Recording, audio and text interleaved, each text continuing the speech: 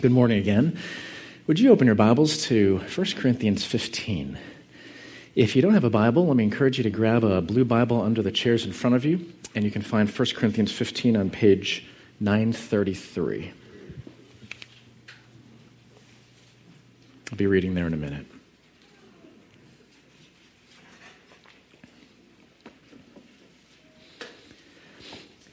This morning, our focus in song and in Scripture is on resurrection.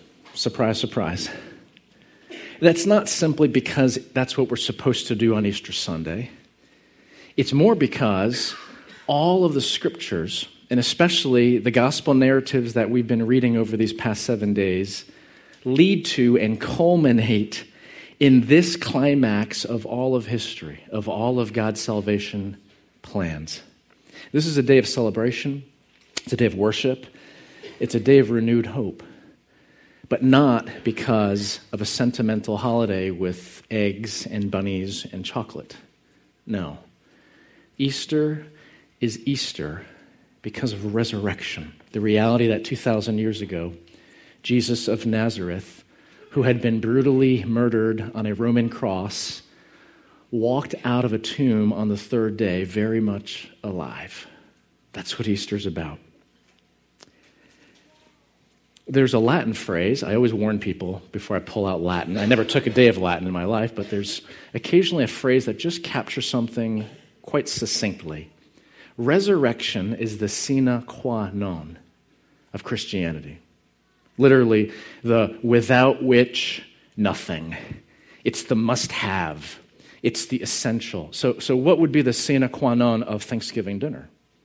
It's a turkey. No turkey, no Thanksgiving. What's the sine qua non of a birthday party, especially for a child? It's a cake with candles on it. What's the sine qua non of a New York Jets football season? It's absolute ineptitude and failure at the end of every season. It wouldn't be the same. And the sine qua non of Christianity, of faith in God, of any real and lasting hope is resurrection, an empty tomb. Without it, we have no hope that this world or our greatest pain could ever be redeemed. Let's read from the Apostle Paul, 1 Corinthians chapter 15. I'll read two different sections. Listen carefully. These are God's words, starting in verse 1. Now, brothers and sisters, I want to remind you of the gospel I preached to you, which you received and on which you have taken your stand. By this gospel you are saved if you hold firmly to the word I preached to you. Otherwise, you have believed in vain. For what I received I passed on to you as of first importance, that Christ died for our sins according to the Scriptures, that he was buried, that he was raised up on the third day according to the Scriptures, and that he appeared to Cephas and then to the 12. After that, he appeared to more than 500 of the brothers and sisters at the same time, most of whom are still living, though some have fallen asleep. Then he appeared to James, then to all the apostles, and last of all, he appeared to me also, as to one abnormally born. Verse 12. But if it is preached that Christ has been raised from the dead, how can some of you say that there is no resurrection of the dead? If there is no resurrection of the dead, then not even Christ has been raised, and if Christ has not been raised, our preaching is useless, and so is your faith. More than that, we are then found to be false witnesses about God, for we have testified about God that he raised Christ from the dead, but he did not raise him if in fact the dead are not raised. For if the dead are not raised, then Christ has not been raised either. And if Christ has not been raised, your faith is futile. You are still in your sins. Then those also who have fallen asleep in Christ are lost. If only for this life we have hope in Christ, we are of all people most to be pitied. But Christ has indeed been raised from the dead, the first fruits of those who have fallen asleep. Hallelujah. Amen. This is God's word. Let's pray.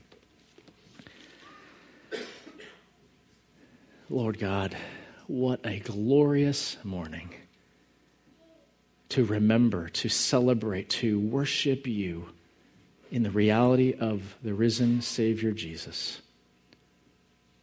Let his glory become more and more obvious to our spiritual eyes, we pray. In his name, amen. I've already urged us not to make Easter a sentimental holiday. I'd say the same thing about Good Friday. Don't make it about a bumper sticker with a nice little hill and 3 crosses on it with a sunset background. Don't make it sentimental. It's not. It's the darkest day in all of history. It is worst defeat that we could ever imagine. It's tragedy. If you were a first century follower of Christ, you would have been devastated. You had bet everything on the wrong horse. Jesus could not have been Messiah. Friday afternoon, you would have slunk back to your home, unsure of what tomorrow would bring. He was not the conquering king that you had hoped for, and he could not have been even one powerfully used by God and anointed by God, because the scriptures say, as you would have known as a good follower of the scriptures, cursed is everyone who is hanged on a tree. Jesus got nailed to a tree, a piece of wood, a Roman cross, clearly accursed by the Father. No one dreamed that a dead man would walk out of the tomb on the 3rd day. No one expected that. Not even his closest followers, despite what Jesus himself had said to them. That's why in our passage, the Apostle Paul reports that the resurrected Jesus appeared in person to his closest followers in the order that he did, including over 500 people at the same time. No one expected it, but these people experienced it. Eyewitnesses, many of whom would later go to their brutal deaths, defending this reality, insisting that the miraculous had happened, and they saw the evidence. My goal this morning is not to convince any skeptics that are here among us that these things really are true. If you'd like, I'd be happy to spend other time in my office over a cup of coffee talking about any faith doubts that you have. I'd welcome an email or a phone call in the church office, and we can set up that kind of time. But my goal this morning is simply to point to Jesus' resurrection as God's clearest and boldest answer to some of our most painful questions. First, we need to back up a little bit and look at why Jesus, the Son of God, came into our fractured, hurting world. He launched his public ministry with this statement. He said, "The time has come. The kingdom of God has come. Repent and believe the good news." Now, that last phrase gets a bad rap because of crazies with big beards and sandwich board signs, but the word repent simply means to turn away from. Jesus is saying to turn away from what? From a path of destruction and hopelessness and despair, a life lacking faith. All results of sin.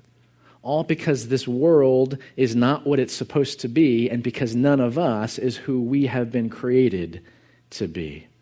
Things are lacking. Things are out of sorts. Jesus calls us to turn away from all of that and to turn to something. Well, in this case, a someone. He himself, who has come into the world to rescue his people. What was his purpose in coming further? In his first sermon, recorded in Luke chapter 4, he announces this, starting in verse 18. "The Spirit of the Lord is on me, because he has anointed me to proclaim good news to the poor. He has sent me to proclaim freedom for the prisoners and recovery of sight for the blind, to set the oppressed free, to proclaim the year of the Lord's favor." In other words, Jesus came to proclaim good news. But isn't it true that our world is overwhelmed with bad news? You know, this past week I just typed into the search engine 2015 terrorism. Enter. All kinds of results. The first of which was a Wikipedia page dedicated to cataloging incidents of global terrorism. And I started scrolling down the chart, page after page, and only then realized that I was just looking at January. 2015, 29 incidents, almost one per day, most of which we've never even heard of, or sometimes we haven't the capacity to even pay attention to, many of which resulted in far worse casualty numbers, and we hate to even use that phrase, right? It's so sterile, it's so sanitized. Far worse numbers than the Brussels bombing incidents. Like 2,000 people executed by Boko Haram in January of 2015. Speaking of Brussels, how do you preach the glory of Easter to the families of those bombing victims? Do you share with them the spirit of Easter? That hope springs eternal, that life comes from death, that the end of one thing opens the door for the beginning of another, that they're in a better place. That's what a merely sentimental Easter offers, empty platitudes and hollow words that so often do more harm than good. And you could easily imagine a person hearing that kind of stuff and responding with a fist-shaken God-word. Is that all you've got? Do you not care for our pain? Do you not see what is happening in your world? Do something. Easter, in contrast, or more accurately, God's salvation plan that culminates in the rising of Jesus from the dead, Easter doesn't deny the pain and brokenness of this world. We don't get to this morning without walking through the horror of Good Friday. And the cross further tells us that God himself knows what it's like to lose a son. God knows the unjust brutality of a wrong death. And isn't it interesting that Jesus' resurrected glorious body, which all of these folks witnessed, saw, touched some of them, still had scars from nails and spear. In God's limitless power, he chose not to erase the evidences of torture and murder upon his son. He knows what it's like to lose and mourn and deal with the worst that this world has to offer. You don't need to be a victim of terrorism to profoundly understand the brokenness of this world, do you? Some of you are unemployed far longer than you thought at first. Others are caring for a dying parent. Some of you are struggling about how to parent and guide your kids who are on a destructive path. Angry about your spouse who just doesn't get it. Marinating in resentment and jealousy and bitterness towards someone in your life. Life is not the way it's supposed to be. Here's what the Apostle Paul has to say. 1 Corinthians 15.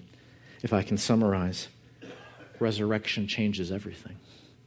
Or more accurately, it can change everything if you access that power, that same power that raised Jesus from the dead, by faith. If you trust in these world-changing realities. Apparently, some of the Corinthian people within the church were questioning the reality of resurrection. But here's the thing. The only way a band of 12 guys, largely uneducated, none of them prepared in life for this kind of movement, the only way a band of 12 such guys turn into a world-transforming movement that still to this day has evidences all around the globe is if this resurrection really happened. 500 people at once saw Jesus. 12 close friends can conceivably form a conspiracy and keep this hoax going. But not 500. Not 500. And Paul points out, verse 6, that many of those 500 were still alive when he was writing this letter to one of the largest churches in Greece. He absolutely could not have gotten away with that kind of public statement had it not been true. And if this were a massive conspiracy, out of all those 500 plus people, somebody would have given in to pressure. somebody would have gotten disillusioned with the results of this movement. Somebody would have finally said, you know what, this persecution, me losing my job, watching my friends die, it's not worth it. Okay, I give up. And yet none of them did, because it was true. Christ has indeed been raised from the dead. Hallelujah.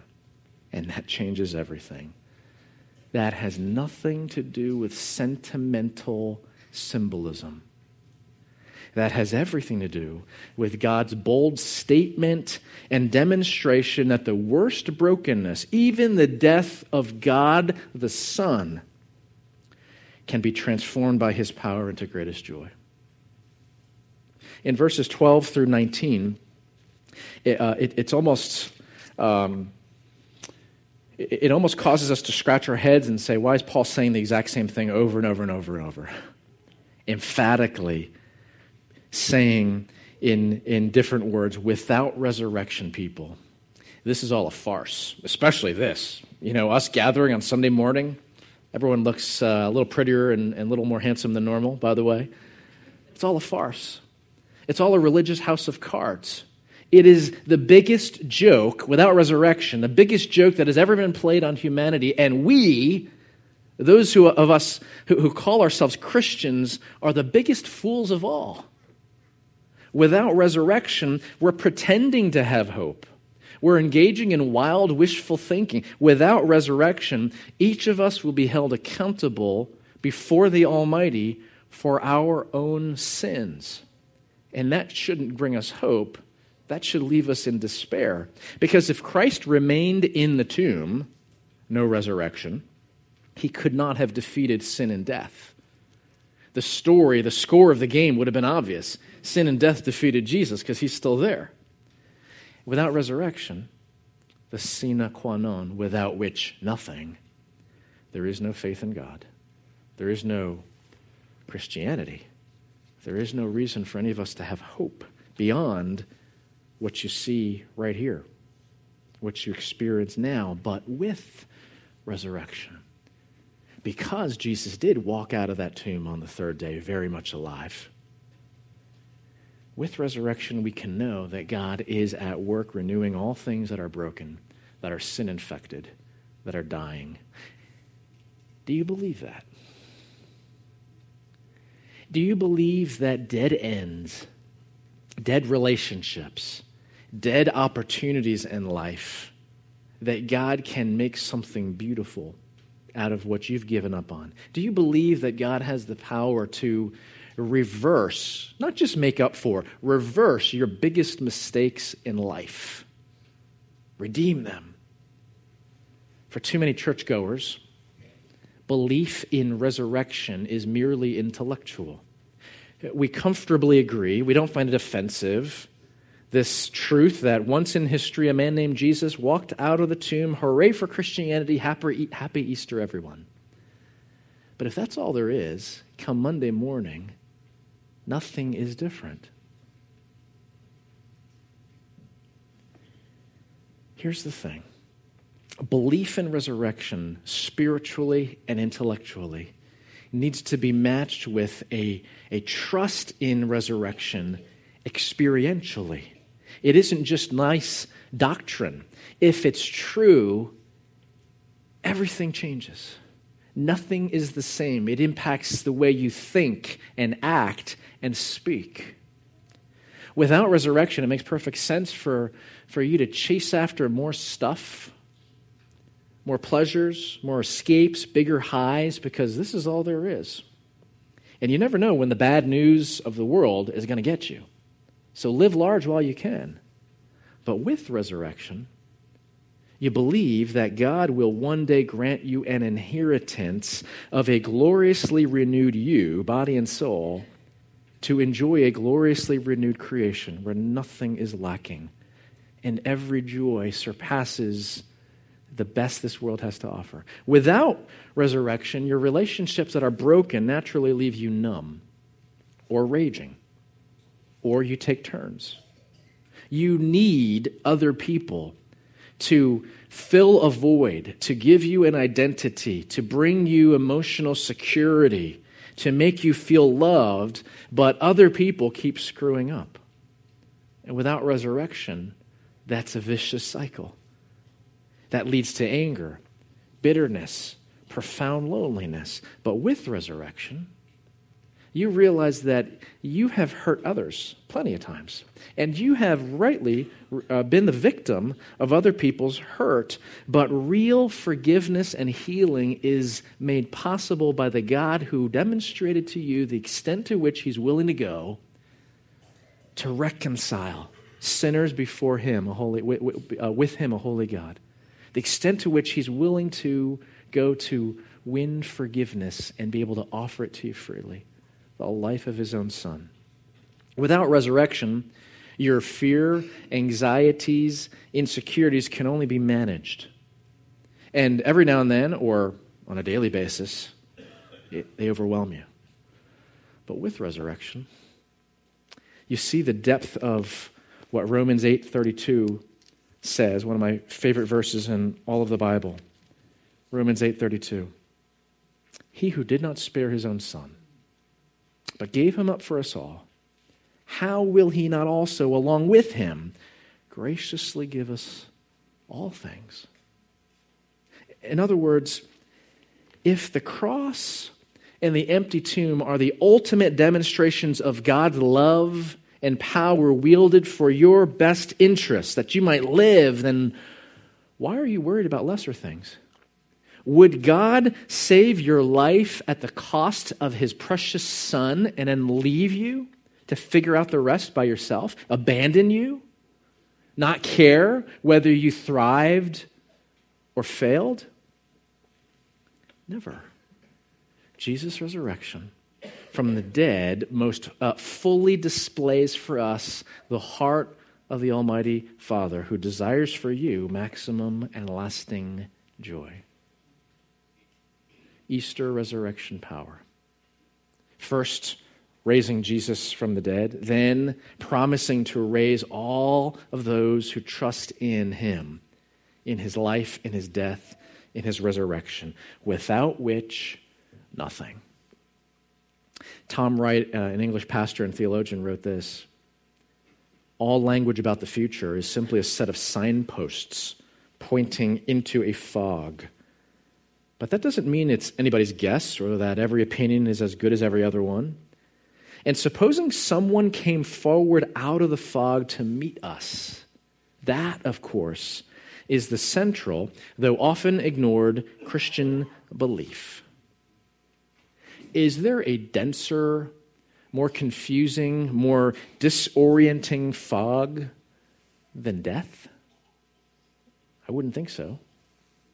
Jesus stepped out of that fog of death by walking out of that tomb very much alive, by rising from the dead in order to show us the path to real and lasting life.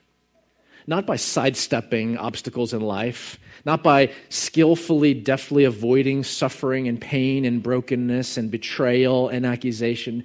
He took it all upon himself. He doesn't show us, therefore, as his followers, how to avoid the messiness and pain and even the worst this world has to offer.